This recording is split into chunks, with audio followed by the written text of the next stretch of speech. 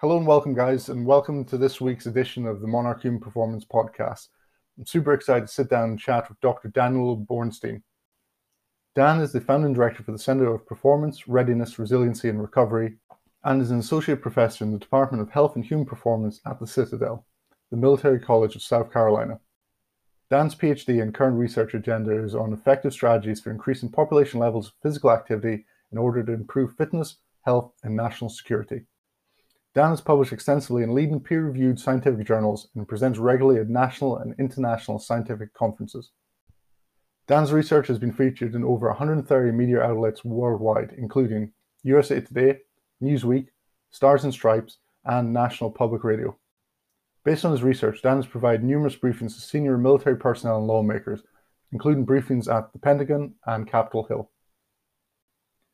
In addition to his research, Dan has held national leadership positions, including project coordinator for the U.S. National Physical Activity Plan from 2009 to 2014, chair of the American Public Health Association's Physical Activity Section from 2015 to 2016, and is currently chairing the Expert Advisory Panel to develop a military sector, the U.S. National Physical Activity Plan. In this episode, Dan talks about his move from applied practitioner to academia, the development of the Center for Performance, Readiness, Resiliency and Recovery, his current research projects, and the academic programs in tactical performance and resiliency offered by the Citadel. Good afternoon, Dan, and welcome to the podcast. Good afternoon, John. Thanks for having me, and really thanks for having the podcast. I think the opportunity to just come on and share a little bit of what I know and learn from others that you've had on your podcast is it's just a great opportunity.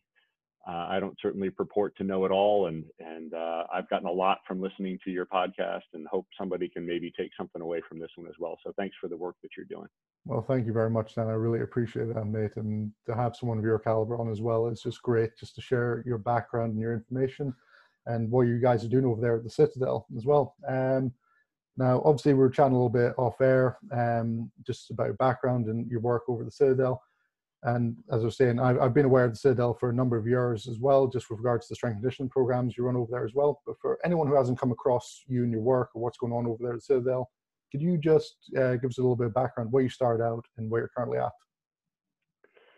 Sure. Well, as we were talking about off air, I think sometimes when you look back on your life, it's easy to see how you got to where you are, but when you're starting out, it's hard to imagine where you're going to end up. And as we were saying, if somebody had told me 20 years ago I was going to end up a college professor, I'd have told them they were absolutely crazy. And then a college professor at a military college, no less, I'd have told them they were beyond crazy. But to make a long story short, I think I want to go back to even before I was a professional. When I was 11 years old, it was Valentine's Day, February 11th, and I was 11 years old, and my parents were both at work, and I was at home, and I thought in my 11-year-old head it'd be a good idea to try to set the world record for stair jumping, see how many steps I could jump. And I grew up in New York in an old Victorian house, and in a Victorian house there are very high ceilings on the first floor, so the ceilings were about maybe 15, 16 feet high, which meant there was about 25 or so steps from the first floor to the second floor. So I decided the world record was going to be 18 steps. So I'm perched at the top of the stairs, and I slid my hands as far down the guardrails, the handrails as I could, and I just launched forward. And of course, as soon as my center of mass passed through and my hands were placed, my hand slipped and I fell flat on my back. And at the time, obviously I had the wind knocked out of me and I couldn't breathe for a little while. But when I finally sort of came to and I could make a noise, my brother came running, and I was picked up by the volunteer fire department and taken to the hospital. And I was diagnosed with 3 cracked ribs in my back and released. And then about 4 months later, I started developing some pretty significant low back pain. And I was subsequently diagnosed with fractures of my vertebrae at L4 and L5 on both sides. And I was diagnosed with 2 herniated discs and something called a spondylolysis, which is a slippage of one vertebral body in front of the other. And I was put in a brace, and I was told not to move. So I was basically immobilized and removed from sport, removed from physical education. And the problems got worse. I started having more and more pain. And it was my first real introduction into the idea that sitting still was actually a bad thing. It was making me worse. And when I finally got into physical therapy and started feeling better, it was this light that turned on for me. And that's been sort of a guidepost for me for the rest of my life. So I went on and got to my undergraduate degree in psychology, but I was an athletic trainer, student athletic trainer, working with football and lacrosse at the college I went to, Hobart College in upstate New York.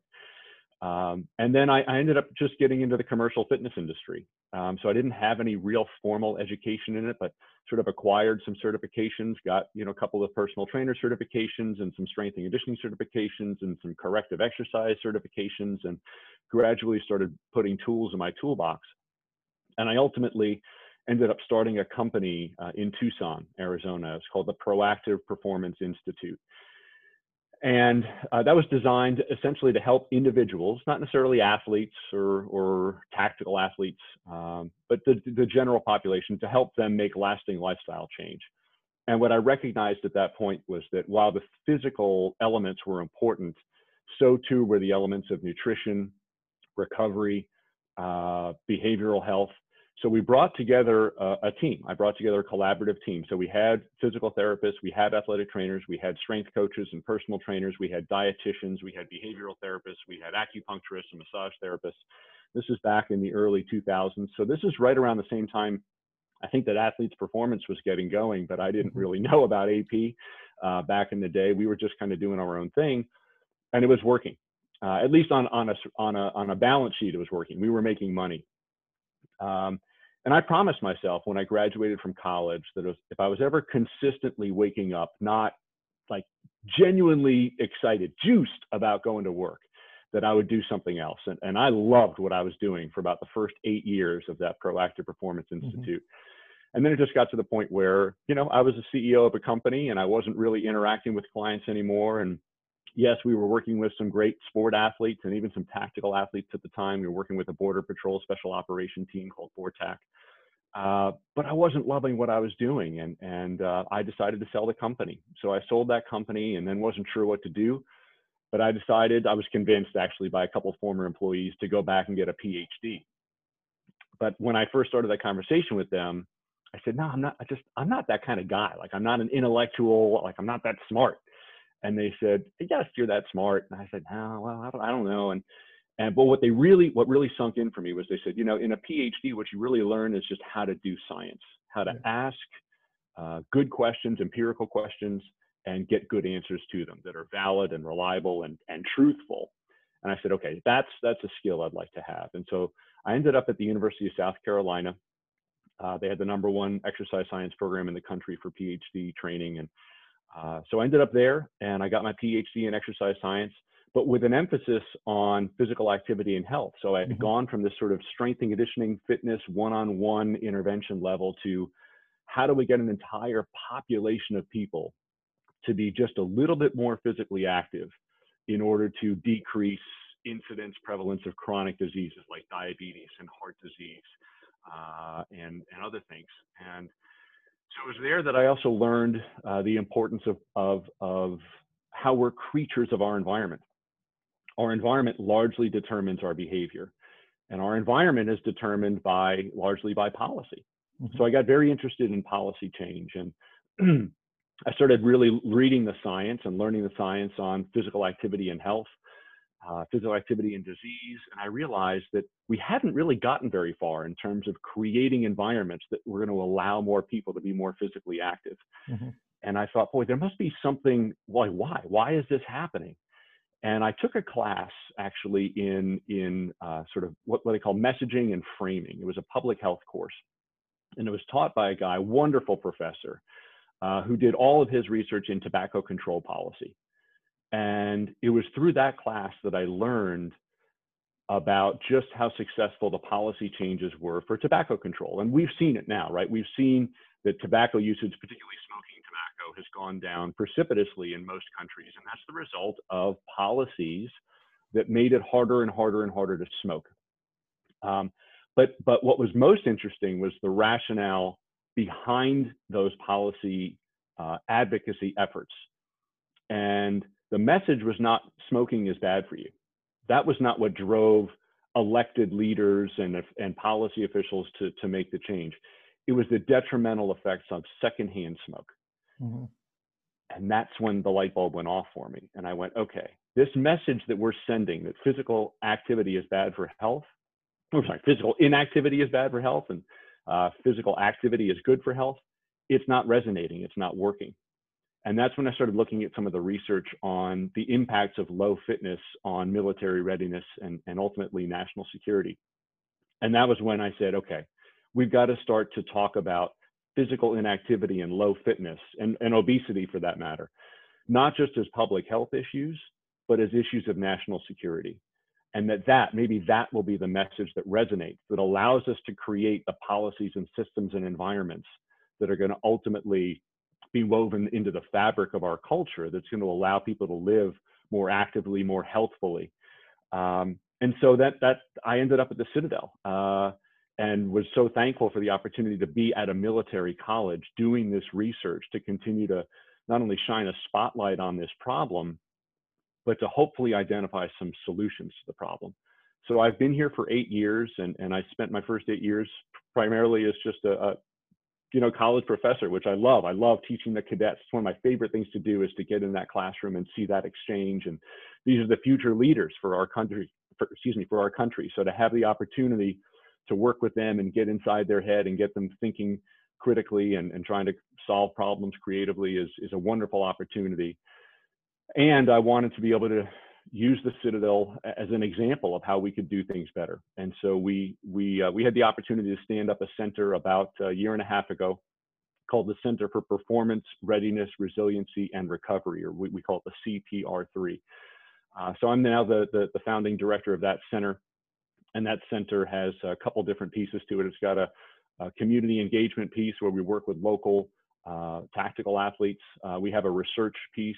Mm-hmm. And we have a piece where we have developed some academic programs specifically to train the future, tactical, we call them tactical performance and resiliency experts, as opposed to just tactical strength and conditioning experts. So that's, again, kind of a long story, but so that got us from my being 11 years old to now 48 years old.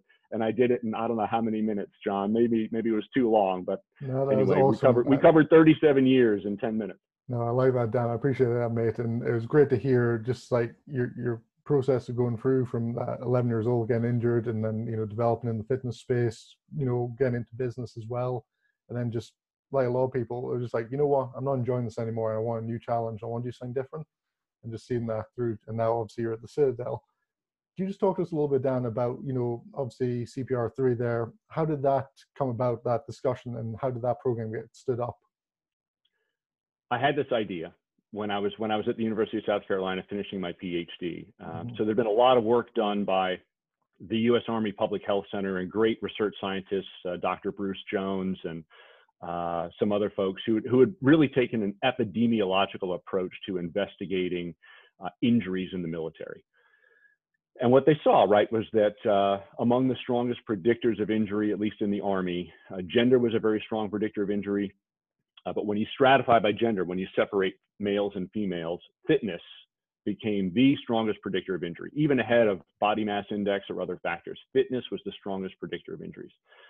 But I called Bruce at the U.S. Army Public Health Center. I said, Bruce, has anybody ever looked at physical fitness rates or levels and injury rates based upon the state that a recruit was recruited from? Because as we were discussing off air, John, for those who are outside the U.S., every state is different in the U.S. and has its own culture. And even regionally, we have differences. And in the southeastern region of the U.S., it's well documented that we have the worst public health outcomes. We have the highest rates of obesity. We have the highest rates of cancer, highest rates of diabetes, heart disease, stroke, you name it.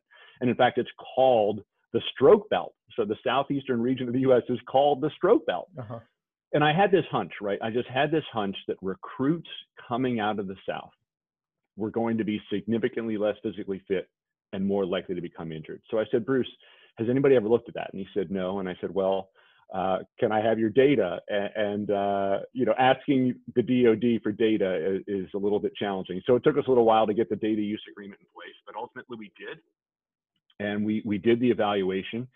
And in fact, it was very clear that recruits coming out of the Southeast were in fact significantly less fit and significantly more likely to receive what we call a training-related injury, right? A musculoskeletal injury during basic training than recruits from anywhere else in the U.S. And so that paper, when we published it, ended up getting a lot of media attention because it was really telling the story about how, again, the South is not only sort of disproportionately problematic for public health, but also disproportionately problematic for national security. And I came to the Citadel leadership and I said, okay, we've identified a problem here, but we're not a problem finding institution, we're a problem solving institution. So I said, if you give me the chance, let's establish a center that helps be the solution of the problem. Let's let the Citadel lead the way in designing academic programs, research programs, community engagement programs that are going to be the solution of the problem. And I'll never forget the last slide in my slide deck as I was briefing our senior officials was, if not us, then who? And if not now, then when? Yeah. And kudos to the Citadel. They said it is going to be us and it's going to be now. And so they provided some seed funding. We've gotten it up and running. We're still in our infancy, but that's the story behind the CPR3. And even in the midst of a global pandemic, we've been able to grow our programs. Very fortunate to have just an incredible team of people at the Citadel at all different levels that are working together to try to make this happen. That's awesome. That is awesome to hear, Dan. And obviously you say there about the pandemic. I think there's no one on the planet who hasn't been touched, and impacted by it in some way. I've seen some of the stuff you guys have been putting out to help support your cadets and stuff going through as well. Can you just talk to us a little bit about like what your action plan was around that and who you met with to help roll that out? Sure. The Citadel is a military institution. For those who don't know, all of our undergraduate students, almost all, are cadets. So they're part of a military experience. They live a military lifestyle. Although unlike the federal academies that we have in the US, like West Point and the United States Naval Academy and Air Force Academy and so on, not all of our cadets necessarily pursue a military contract. And we represent all different branches of the military. But we do have a very strong emphasis on fitness. And we have a commandant who's a retired Navy SEAL, and he obviously is pretty interested in fitness. And he and I have worked together to try to just improve the delivery of what we call our regimental PT, our regimental physical training program, which is companies of cadets training together at the same time. And when you think about that from a strength and conditioning perspective, right, it's more of a military tradition than it is a scientific, exercise science tradition. So to have an athlete to coach ratio of 100 to 1 is not the best ratio. And when that coach has almost zero experience, you can't expect that you're going to deliver a very high quality experience from a PT perspective. So we've been working to provide the officers who are in that position, we call them athletic officers, to give them a deeper skill set. To at least provide them with some basic foundational knowledge about human movement and how to identify maybe dysfunctions in movement. I convinced our commandant that he really needed to hire somebody who was a professional tactical strength and conditioning coach to oversee the program. I'd be lying to you absolutely if I told you it was perfect, John. We're trying to figure it out still as we go, and it's still in its infancy, but we're working really hard to improve physical fitness. But beyond that, we've also expanded our definition of fitness to include mental and spiritual fitness, much like is being seen across the military in the US and abroad. And I tell you, we've had some real challenges this semester and this year, of course, with COVID. So we, in the commandant's office, they also have regular leadership training programs that they go through. So we borrowed some people from the US Army, some Army Master Resilience trainers, to deliver some basic skills in how to handle stress and anxiety and depression, things that, a lot of these kids are dealing with on a daily basis that may not meet the bar for some clinical diagnosis, but is really adversely affecting their ability to function well as a cadet. Mhm. And we just provided them with some skills and knowledge, and that ended up being exceedingly well received by the cadets. And we're going to build on that program as we get going. So those are just a couple of the small things that we've done just in-house with our cadet population. And then we're working to do some of those other things in the community. So we're starting to work with a local SWAT team. There is a military installation close by called Joint Base Charleston, and we're starting to do some work with them as well. And we'll continue to grow that network. And much like some other companies that are out there doing this and doing a really good job of it on the commercial side, Exos and O2X and other industry leaders, they've got a great thing going. And I think, we're not trying to turf war anybody. We're just trying to learn from them, take some of what they've done on this community engagement side, which is just bring the right subject matter experts to bear just to try to help wherever we can.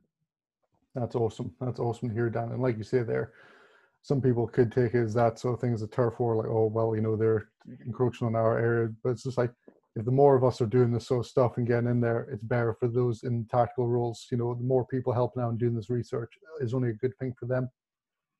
The turf is huge. The need is even bigger.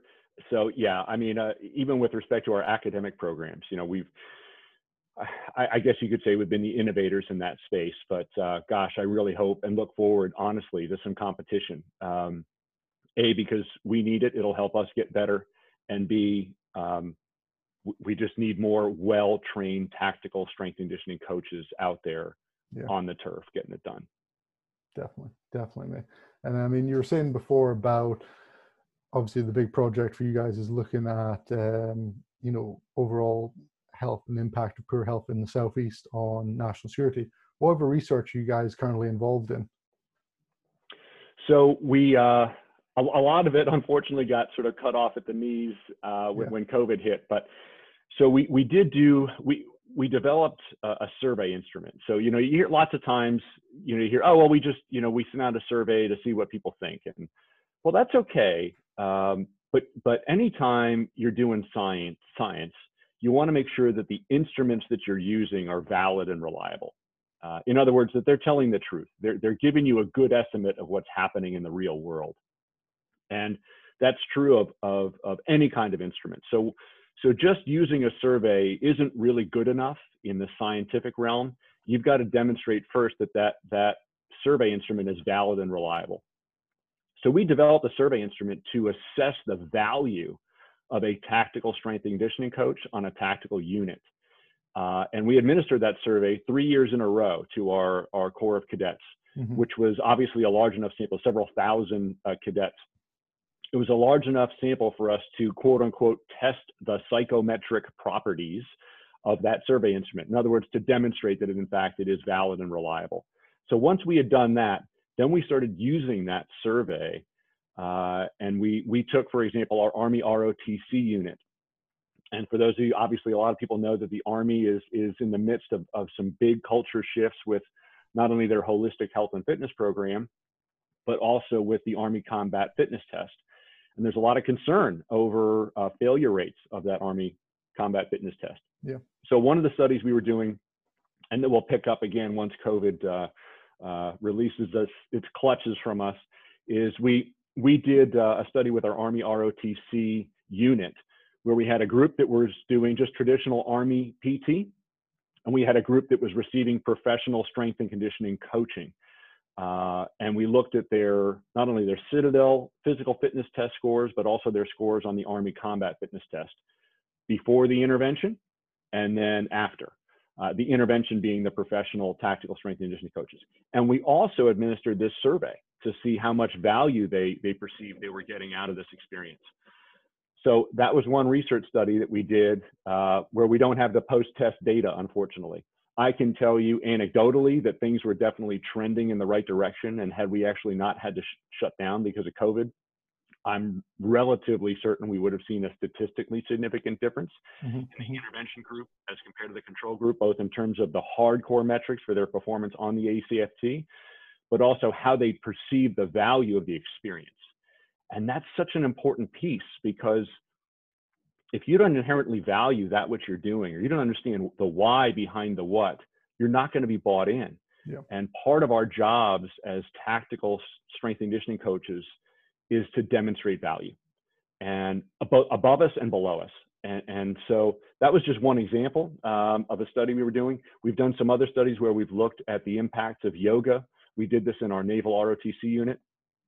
And perhaps what thrilled me the most about this was that I had a Marine contract cadet who was leading this study. And we just looked at the impact of yoga on their general physical fitness and based upon their PT test scores, and also on their some elements of their mental health. So we used some validated measures for anxiety, depression, post-traumatic stress disorder. And unfortunately, we had a really small sample size. And so when you have a small sample size, sometimes it can be hard to detect change. So we didn't have enough statistical significance to show that, that there was a statistically significant difference in those who received yoga as part of their PT compared to others who just received regular Naval Marine ROTC PT. However, things were trending towards statistical significance, and we just needed to replicate that study in a larger sample of cadets, which again, we've not been able to do because of COVID. Yeah. So those are just some small intervention trials. Again, it's like, so we understand the problem. Now let's try to find some solutions to the problem. But then on the large scale epidemiological side of things, we're continuing to do some studies with the U.S. Army Public Health Center, looking at the economic impact of those training related injuries that are happening in Army basic combat training, and looking to see if there are differences, again, by state or region in the United States. So, you know, we're doing a little bit of everything in terms of small scale interventions and large scale epidemiological studies, but those are just a couple examples of some of the things we're doing. They're really, really cool, Dan, to hear. And I know from the yoga standpoint of things, more and more people I chat to, it's coming into a lot more programs, both from the tactical and the sporting side of things as well. Not only helping with guys to, you know, just relax and down-regulate, but also that performance side of, like, especially for a lot of guys who come from the strength background, it's like, it's, you know, 45 minutes of dedicated stretching you would never normally do as well, which is great to see. And I think that one you're saying there as well about tying things back into budgets is huge. It's coming from the coaching side of things, you know, it's very much one-to-one, getting that relationship built and, you know, having that buy-in from the athlete. But obviously,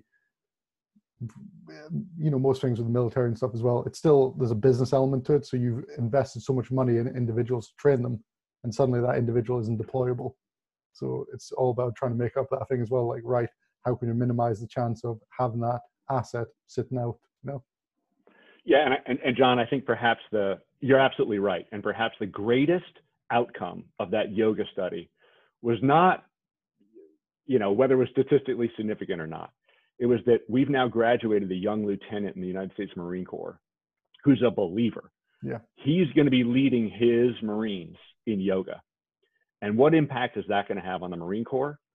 I don't know, but I bet it's going to be positive. From the down regulation perspective to the just physical preparedness perspective, flexibility and so on, and core stability, you name it, right? I mean, we all know what those benefits of yoga are. They've been established for hundreds of years. Yeah. But now implementing those into a hardcore military setting might be challenging, but he's going to be a great Marine officer, and he's going to be one of those change agents, I think, in the military coming out of this place. And just to have had the opportunity to do research with him over 12 weeks and to think that that's the ripple effect it's going to have, that's pretty rewarding. That's cool. That's really, really cool. And obviously, Dan, you said there with regards to COVID and everything, you've had your legs swiped out from underneath you a little bit this year with regards to research. But obviously, you got those two little bits of research you were chatting about there. What's the future then for your research? What have you got planned next, and where you're hoping to go to? You know, we have to continue to demonstrate value. Yeah. Just like you were saying, John. I think that so sort of picking up right where we left off, which is continuing to demonstrate how having professional tactical strength and conditioning coaches, or even sport coaches in a tactical setting, actually making a difference, reducing injuries and improving PT test scores, whatever the PT test is, and that's a whole nother can of worms that we can certainly open up if you want to. So continuing to demonstrate the value proposition is going to be really important. So we'll continue to do that research. I think that another area that we're starting to dive into, that others are as well, is the whole aspect of evaluating the athlete, their readiness. So where does technology fit in with all this? And obviously in the sport world, this has been going on for quite a while. You look across the upper echelons of elite professional sport, and you see that they can identify to the nth degree how ready that athlete is and what they need for that specific day. And the industry, that industry is booming, and with good reason. But I also think we need to proceed with caution. We talked a little bit earlier about validity and reliability of instruments, and we have to ensure that the data that we're gathering are telling the truth. So partnerships between industry, scientists who may or may not be within a college or university setting. But the nice thing about a college university setting is that it's kind of unbiased, right? We don't have a bias towards any particular product or service. But I think the use of, for example, it might be wearable technologies, but the next big piece is getting that dashboard, understanding where an individual is physically, mentally, spiritually on any given day, with whatever measures are going to give us the greatest valid and reliable assessment of that, whether it's heart rate variability or something else. We have to have good standard measures that we can use to inform what we're going to do with that athlete on that day. And if I think back to what we were doing when I owned the Proactive Performance Institute, in a very crude way, we did this. Part of our culture was when that client walked in the door that day, we had a very real conversation about how they were doing. It wasn't just, hey, what's up, John? How are you? It was, John, really, how are you doing today? Are you fatigued? How's work been going? How's your sleep been? What was your last meal like? Because certainly we had a periodized plan for that particular client, but based upon what they were coming in with on that day, we would almost inevitably augment that plan in some way for that day. And then at the end of the session, every single time, and some of our clients got tired of hearing it, we would say, John, what worked well for you today? What did we do well? What could we have done better? Did you get what you needed? And we would take those notes and we would use them to inform how we're going to work with that client the next day. And we even developed some very crude technology. We actually developed a web-based system. This was in the late 90s and early 2000s, where our clients could report on, we gave them their own dashboard for how they were thinking and feeling and the things they were supposed to do. And it would light up as green, yellow, and red. We could check in on them at any time and then intervene appropriately. So continuing to use technology to advise us on what we should be doing at the individual level and at the group level is going to be really important, I think, for continuing to demonstrate the value for what we're doing. And so we'll look to continue to partner with industry and the military and other groups on developing, validating those technologies, and hopefully deploying them in such a way that they're really useful. That's awesome. That's awesome to hear, Dan. And I mean, yeah, it's one thing I know from my background within sport of just constantly, that monitoring process. I think Josh Fletcher put brilliantly in our season 1 episode. He said, make sure you write your programs in pencil. That's it, instead of pen, so you can always adapt and change those out. So it's like, right, yeah, perfect. 100% agree with that.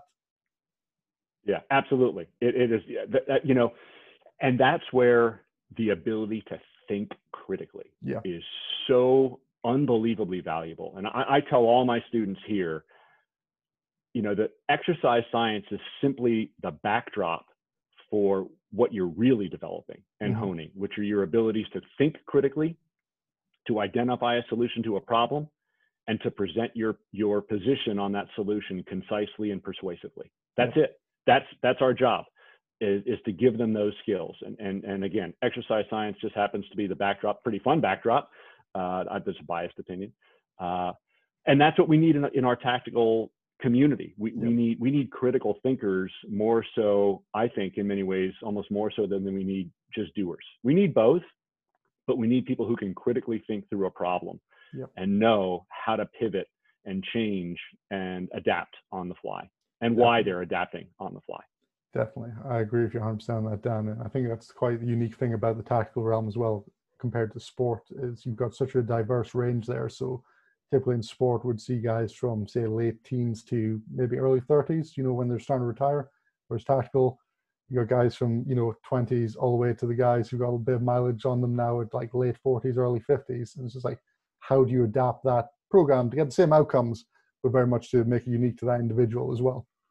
Yeah, so I totally agree. And I would add to that, when you take just two buckets, you take tactical athlete and sport athlete, we know that within each of those buckets, there are dozens of other buckets, right? So if you just take the military bucket of tactical, then you've still got fire service, police service, EMS. And then you go inside that military bucket and you got special operation forces and all these, so understanding the unique physiological, psychological, behavioral, cognitive needs within each of those buckets. Yeah. And then within each individual within that bucket, that's when you've got a really deep set of skills and a really big toolbox, is when you can really parse out what is needed for that specific tactical athlete at that specific moment in time to help them perform optimally on that day and then in the future. Now, I know, Dan, you're chatting a little bit about your research, and off air we were saying, like, obviously I came first aware of the Citadel when I started out in my strength and conditioning career. I saw what Daniel Boucher was doing over there with regards to his program and how he's running things. And then obviously last year or so, I've seen you guys have started to really stand up these educational programs as well with regards to, I think is it Tactical Performance and Resiliency postgraduate program. So can you just talk to us a little bit about, like, why this program was created, where the idea came about, and, how you started to roll it out? Yeah.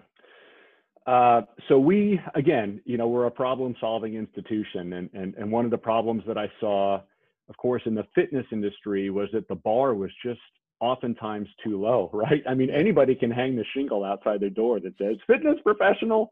And, you just don't know what you're going to get, right? Because we don't really have industry standards. I think, organizations like the NSCA and the American College of Sports Medicine have set bars, and they've set really legit bars, and other organizations as well. But there are others for whom the bar is really quite low, and that's problematic, because to the individual consumer, they don't know the difference between a CSCS and a CPT from XYZ organization. So we at the Citadel, as an academic institution, we decided we were going to set a pretty high bar. And so we created 3 programs. We created a residential Masters of Science degree program. So the degree is actually in health, exercise, and sports science with a concentration in tactical performance and resiliency. So you're getting all your base exercise physiology and biomechanics and research methods over here. But then on this other side, you're getting how to apply it all to the tactical athlete. And from day one, you're applying it in the field. So you're actually working as a tactical strength and conditioning coach from the moment you set foot in a classroom. So in addition to your classroom experience, you are required to accumulate coaching hours. And we have a progressed program, and I owe it really to the guy who's the director of my tactical academic programs, and that's Dr. Chris Bellon. And he's the one who devised this whole model. But it's observe, assist, and then lead. So in the first part of your coaching experience, you're observing what's happening, and then gradually you move into this assisting role where you're helping out to execute a particular program on a given day. And then you move into a leadership role where you're actually designing the program and you've got people underneath you. So between Chris Bellon and Donnell Boucher, we've been able to sort of marry the sport world and the tactical world together so that our students who are living here residentially and going through our master's program are not only getting exposure to the science of how we do this, but they're getting exposed to the art of how you actually lead and coach on the floor. We recognize, though, not everybody can pick up and move to Charleston, South Carolina. So we also developed an online graduate certificate program in tactical performance and resiliency. This is for the individual who probably certainly has a bachelor's degree already, ideally maybe in an exercise science related field. Maybe they even have a master's degree in strength and conditioning, or a lot of experience as a strength and conditioning coach, but they're wanting to now pivot into that tactical space. We've created this online curriculum for them that gives them, again, a lot of application to the tactical space, and also brings in as we do on the residential side, the mental health piece. So we have a course called Psychological Resiliency, and that's a required course, and that's taught by folks in our psychology department who have experience working with the military and things like PTSD.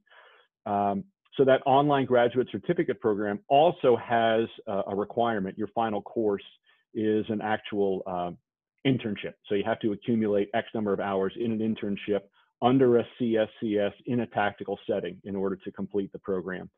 And then finally, we have an fully online Bachelor of Science degree program as well.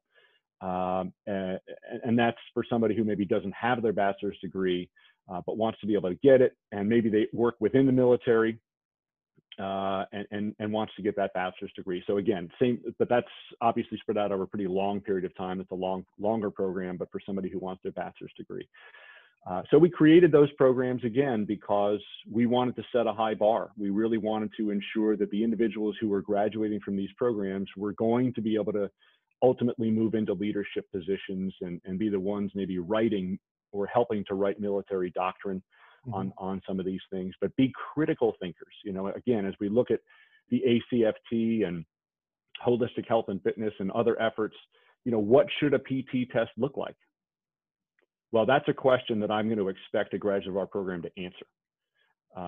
And they should be able to design it, the PT test, explain why it is what it is, be able to research, you know, when it's working and why it's working, and design programs to help individuals not only pass that PT test, but just be better performers at life. And I think that's, you know, we talked about maybe some themes earlier and some areas of research, John, and if I could just circle back to this, I think we have a tendency to get pretty squarely focused on the test. Yeah. And I think from a cultural perspective, we need to shift away from that. I think we need standards. I just wonder if the standards should be more assessed more regularly, and that's where again technology can come in. And I don't think you're training for a test. You're training for a job, and then the tests are going to assess various aspects of your ability to do well in that job, and they need to move beyond, I would say, even the physiological. So we do have a long way to go. But again, our programs are designed to help individuals become leaders in this tactical strength and conditioning space by understanding that it's more than just tactical strength and conditioning. It's more than just taking somebody from, you know, to making them bigger, stronger, and faster. Yeah. It's understanding the injury prevention side. It's understanding how they are supposed to interact with a collaborative team of individuals. So it's like, hey, know your lane, bro. You know, your lane is in tactical strength and conditioning, but you need to be able to recognize signs and symptoms of stress, anxiety, and depression in your athlete, in your tactical athlete. Yep. It's not necessarily your job to intervene, just like it wouldn't be your job to intervene if you identified signs and symptoms of a stress fracture, or it's not your job to diagnose those things, but it is your job to recognize those things and know how to refer that athlete out to the proper professional to help intervene. And so scope of practice is a big part of what we do. So they need to know their lane, but they also need to know how and when to refer that athlete out to the other individuals who are going to help that athlete perform holistically. Absolutely, I agree with that, Dan. I was chatting to Dr. Rob Orr over at Bond University about this, and saying, like, obviously with tests, and people do get stuck down that rabbit hole, and it's just a snapshot rather than looking at the bigger picture stuff. So, like with regards to recruits, you know, going into any military thing, we'll always test them, see they make, you know, minimum standards, so they should hold up during training. But for most of them, it's a case of, you know, they're fit enough to be there, but it's the total volume of training they're not used to, of training multiple times per day, day after day after day, and that's what breaks them down. So it's like, right, how are you actually preparing for that side of things as well? And then, like you say as well, just understand the bigger picture with them and how that looks for their job. So it's one thing for, you know, a sports team to go in and do like a very heavy session if you know you're playing in like a week's time or like 10 days time. But if you've got someone who's on like a rapid response team, like in the SWAT personnel or the, you know, the fire service, like, do you want that person going out, you know, incredible muscle soreness onto his shift? You know, what's the impact going to be for that guy as well? So just having that bigger view of everything that's going on and how everything fits in with each other, I'd say. Yeah, they're important pieces, you know, and we've got to be able to create critical thinkers who can think through some of these problems and identify solutions and present those concisely and persuasively. Mm-hmm, mm-hmm. Yeah, for sure. I just wanted to pull it back around there, Dan, just regarding the graduate program you've got there at Citadel. Like obviously you said about the certificate and the actual full-blown graduate on-site program. I love the fact you've got a work component there, so people are gaining physical experience, you know, so they can actually apply everything they learn in the classroom as well. What other things, like, so how long does the graduate program take? Is it a 1 year on-site thing? And what are the key modules for it as well? So good questions. So the graduate degree program, if you were to come here and do it residentially and you were to do it full time, which is taking 3 courses, you know, per semester, it takes just shy of 2 years to complete. So it's about a 2-year obligation. And the modules are, as I was saying, you know, everything from, you know, exercise physiology, biomechanics, functional anatomy, some kinesiology, coaching, nutrition, psychological resiliency, research methods, so you understand the scientific process and how we can measure things validly and reliably, and then obviously tactical strength and conditioning, movement analysis. All those different pieces are there. It's almost like if you were to take the NSCA's TSAC-F book. Mm-hmm. It's almost, and we've worked really closely with the NSCA to try to help align our work with what they're doing. You know, it's almost like each chapter is a course. And that's the way you write textbooks oftentimes, right? You get the subject matter expert and they teach this course over an entire semester, but they're going to boil it down into a single chapter in a book, right? So what we've really tried to do is in our graduate programs is to have all those different elements. In the graduate certificate program, we're a little bit more narrowly focused on the application to the tactical athlete. So we don't have as much time to get into research methods and some other more in-depth things. But it's really designed to help create a good, effective baseline professional tactical strength and conditioning coach. And of course, it depends on what you come into that program with, right? If you're coming in with an MS in strength and conditioning, you're a CSCS with 5 years of professional coaching experience, that's going to get you to a level that's much higher than somebody who comes in with a bachelor's degree in exercise science with 0 coaching experience. Yeah. So they're going to come in at different levels and they're going to graduate at different levels. And that graduate certificate program can be completed within a calendar year, basically a fall, a spring, and a summer, and then you're done. And that summer is really ideally spent doing your internship. So that can be turned around pretty quickly. And that's 2 courses in the fall, 2 in the spring, and then 1 in the summer. And then the online undergraduate program, that can take several years. And it's really just a function of how many college credits somebody's coming in with. It could be completed in as little as 2 years, and it could take up to 3.5 or 4. And again, it just depends upon, you know, how much time that person can commit. So a lot of the people in that program are active duty service members. They can't take on a full academic course load. So it might take them 4 or 5 years to complete it. But others, they can move through it in 2 if they can do it full time and they're coming in with 2 years of academic experience. So, but again, the modules are everything that you would see in a CSCS TSAC-F book. Some of the things you would see, for example, in maybe the National Academy of Sports Medicine's corrective exercise specialist, things you would see in the American College of Sports Medicine textbooks for exercise testing and prescription. So while we are, I think, probably most heavily aligned with the NSCA, we're also aligned with standards from other elite organizations like ACSM and ASM and others, because again, we want a really deep skill set. And for all our programs, it's a requirement for graduation that you have a certificate in mental health first aid. Okay. So a lot of these jobs, you know, you're required to have your first aid and CPR certification, which obviously you need. We felt it was critically important that people also understand the mental health red flags that may come up. So as part of our psychological resiliency class, which is a part of all 3 programs, one of the requirements is that you pass and get certified as a mental health first aid expert. Wow, that's incredible. That sounds awesome, Dan. I'm sure anyone listening will definitely want to check it out and see, you know, which option is the best fit for them. Now, obviously, Dan, we were chatting a little bit off air before, and, you know, our own backgrounds and how we've gone to these points as well.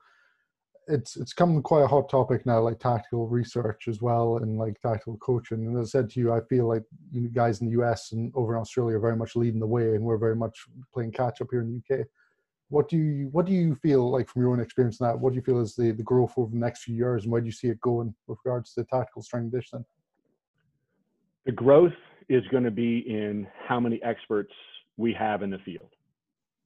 And I think the big question we need to be asking is, what are the key, as we would call KSAs, what are the key knowledge, skills, and abilities that a tactical strength and conditioning coach needs to have operating on a coaching floor? So, you know, the ability to just prepare professionals for this career is, I think, a tremendous growth opportunity. And that's where I said earlier, we look forward to being a part of that solution, and I hope that others will come on board and provide solutions as well. And I think we can have different levels, obviously, of that perfection, just like we do in the sport world, right? You're going to graduate and get a job as an entry level. You know, first maybe you're an intern, and then you're a graduate assistant or what have you, and sort of work your way up the ladder. And I think the same thing, that same model needs to be replicated on the tactical side. So you have some key knowledge, skills, and abilities. Depending upon what you're coming in with, you may be able to graduate into a mid or high level position. If you're not coming in with much, then maybe you graduate and move into an entry level position. But again, just developing the profession is a big part of what has to happen. This shift in culture from just, we do it because this is how we've always done it in the military. That's starting to shift, and that needs to continue to really change. And we need to be able to, again, demonstrate the value, reduce the injuries, show the return on investment, even on the softer side, show that people actually, soldiers or police officers or firefighters, actually value their PT session and don't consider it a total waste of their time. Mm-hmm, mm-hmm. I think demonstrating that value is going to be really important. And then the last piece too is that dashboard of human performance. What does that look like? What are the key indicators, and how are we assessing them validly and reliably? Those are important elements as well. So I think all those are huge growth areas. It's an unbelievably exciting time in this field. I mean, it's just you can feel it, right? We're on the verge of exploding, but we need to make sure we don't rush to failure.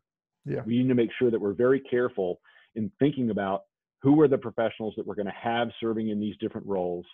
And if they're not good enough, we should know that. We should know that by doing the evaluation of them and saying, okay, back to the drawing board. We tried it this way. It didn't work so well. We know we need a little bit more knowledge, skills, and abilities at the base level. So I think continue to evaluate the value proposition that the tactical strength and conditioning coach brings to the table is a really big part of where we have to go. Oh, that's awesome. That's great to hear, Dan. Now, Dan, like everyone I have on the show, I'm always interested to know what they're involved in for their own development.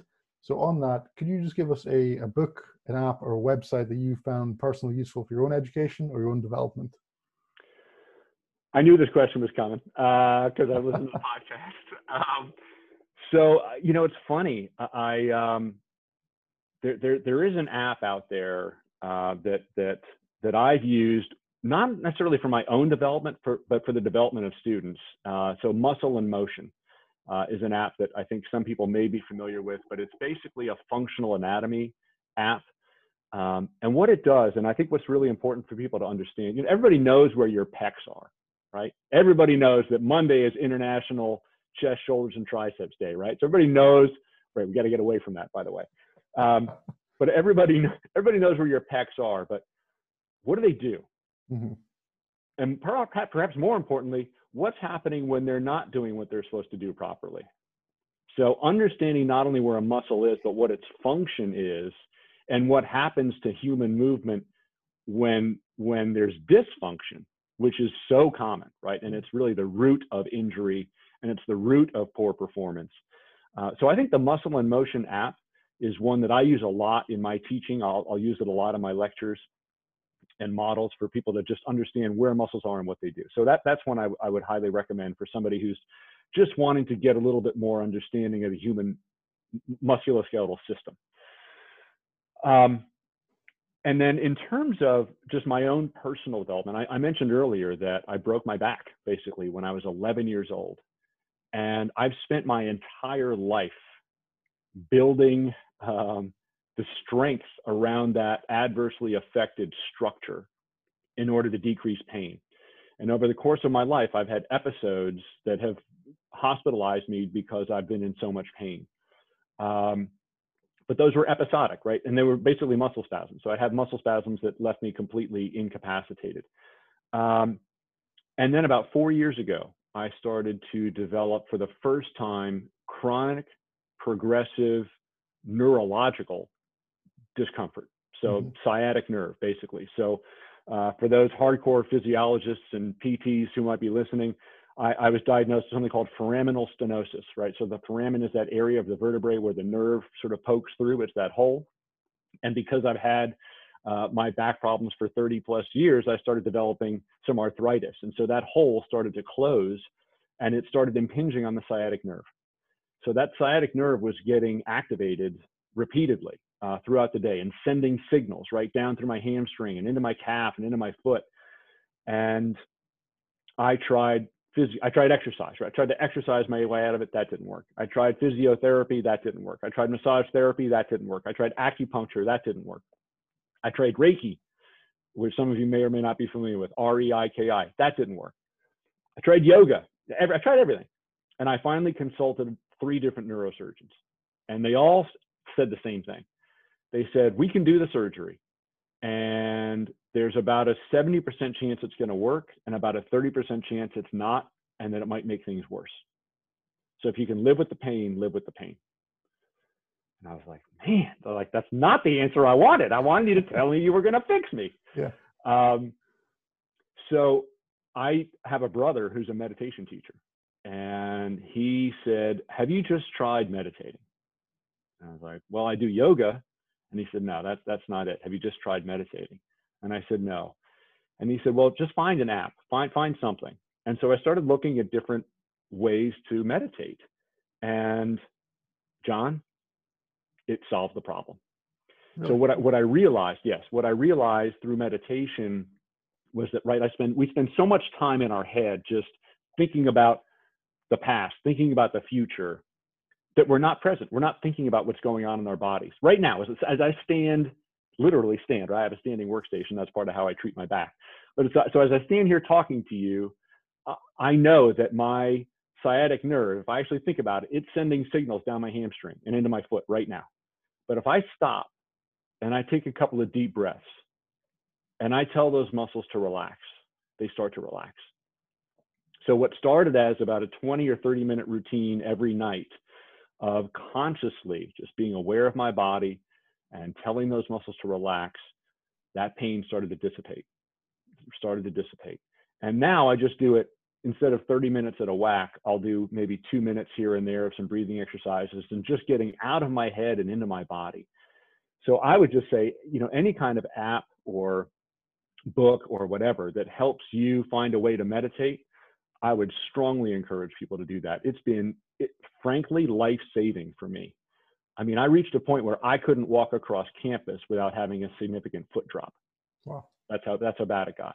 And it scared the bejesus out of me, right? My kids were 8 and 9 years old, and I thought, I'm not going to be able to play with my kids. And obviously, I've had to adjust my exercise, right? I don't deadlift huge amounts of weight or squat huge amounts of weight anymore because it's not good to compress my spine with heavy load that way. But it was that sort of meditative process that frankly saved me. So the 2 things I use, again, just for my own personal development, meditation's been key for me. Obviously I continue to look at the science on how we train and how we can improve. But there's not one source that I use for that. It's just diving into the literature. But I think for the sort of the novice person, that Muscle in Motion app can be really quite helpful. And I would encourage anybody and everybody who doesn't have a meditation practice of some kind or another to begin one, and just find the right tool out there for them. Perfect. That's awesome, Dan. I'll make sure I pop those into our show notes for everyone listening. Now, Dan, obviously it's been great chatting to you, man. I think we could go on for hours and hours, but I'm very conscious of your time. I don't want to take up too much of it. For anyone who's listening to this show, though, who wants to find a bit more, wants to get in touch and reach out to you, how could they do that? So they can find me on LinkedIn. So, I can, and John, I can send you the information or the links. I'm not sure if they can be embedded. Yep. Of course, you could find me at the Citadel. My email is dbornste@citadel.edu. So find me on LinkedIn, send me an email. You can look up the CPR3 at the Citadel. You can find me through there.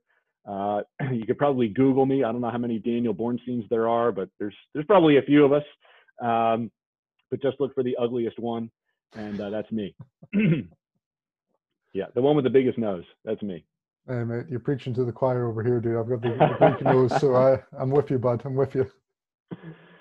Yeah, my nickname in college was Schnoz, and it sort of stuck with me. Mate, I've had Gonzo a few times myself, so I'm with you, bud. I'm with you. Yeah. No, Dan, honestly, mate, thank you so much, mate. It's been an absolute pleasure to sit down and finally chat with you, mate. We've got a lot out of this, and I think anyone listening will say it's been an invaluable episode as well. Well, John, again, thanks so much for the work that you're doing. If somebody got a nugget of information from this, that would be great. And I've certainly got plenty from your podcast as well. So I never try to stop the learning process, and hope others continue to quench their thirst for knowledge. And I think your podcast does such a good job of providing that. So thanks to you. Thank you very much, Dan. Appreciate it, mate. Anyway, take care, buddy, and we'll speak to you later, okay? Yeah, take care, John. Hi guys, really hope you enjoyed this week's episode of the Monarch Human Performance Podcast. I just wanted to say thank you for your continued support to the show. We're slowly growing each week and getting more and more downloads, which is truly incredible for such a niche-specific podcast. To continue supporting us, can I ask you to do me a simple favor? First of all, subscribe to this podcast on whatever platform you're using so you can receive each new episode as soon as it's released. Secondly, if you found something educational, if it made you see a different perspective, or if you took something away from this podcast that made you better, please leave us a review, as it means a lot to me, and please share the show. This will help us to grow the show and really get this information out to a lot more people.